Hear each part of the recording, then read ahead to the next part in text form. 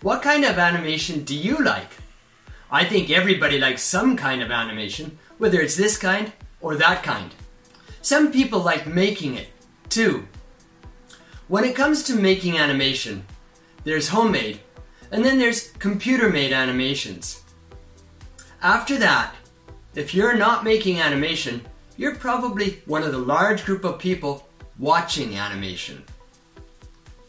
I want to talk about making and watching animation today. Introduction.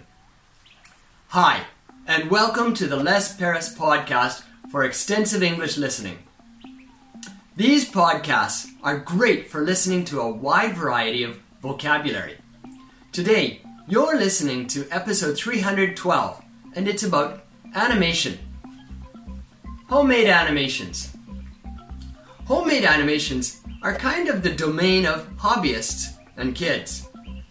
I know my kids did their own animations, and they used paper and pencil at the very beginning.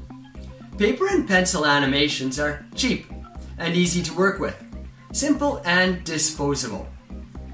Just about anybody can do them, and it teaches you the fundamentals of animation. On the other hand, they're pretty limited.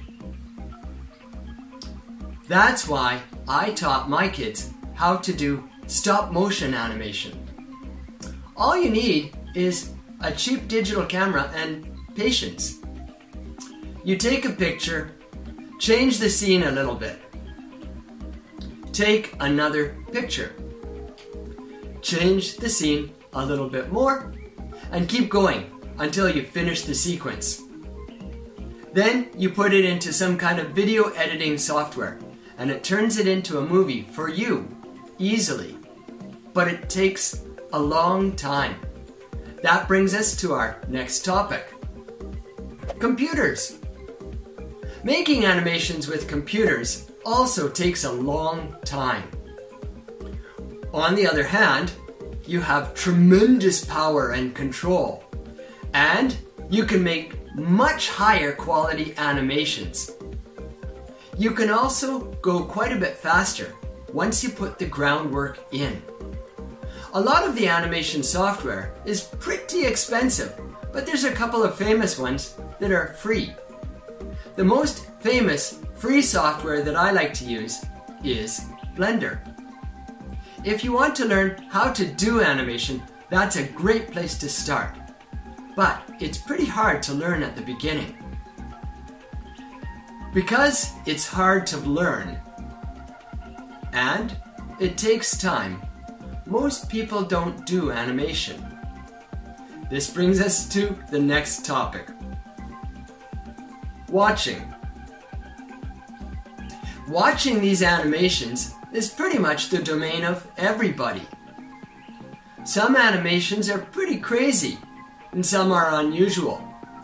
But I like to lump animations into two broad groups. First, there is Hollywood animation. The easiest one to think of here is Disney or Pixar. These two companies make animations that are watchable by just about anybody.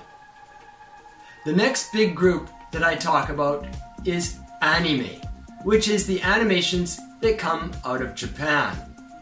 I was surprised when some family came to visit from Canada. They told me that they were really interested in Japanese anime. In the time that I've been gone from Canada, Japanese anime has really blossomed in popularity, and a lot of people know quite a bit about it. So, it's a real big player in the animation market. If you like listening to English for your extensive English listening, then hit the subscribe button below so you can get more of my podcasts. I'd love it if you made a comment below too. Tell me what you think about animation. Do you make it or watch it? Thanks for listening.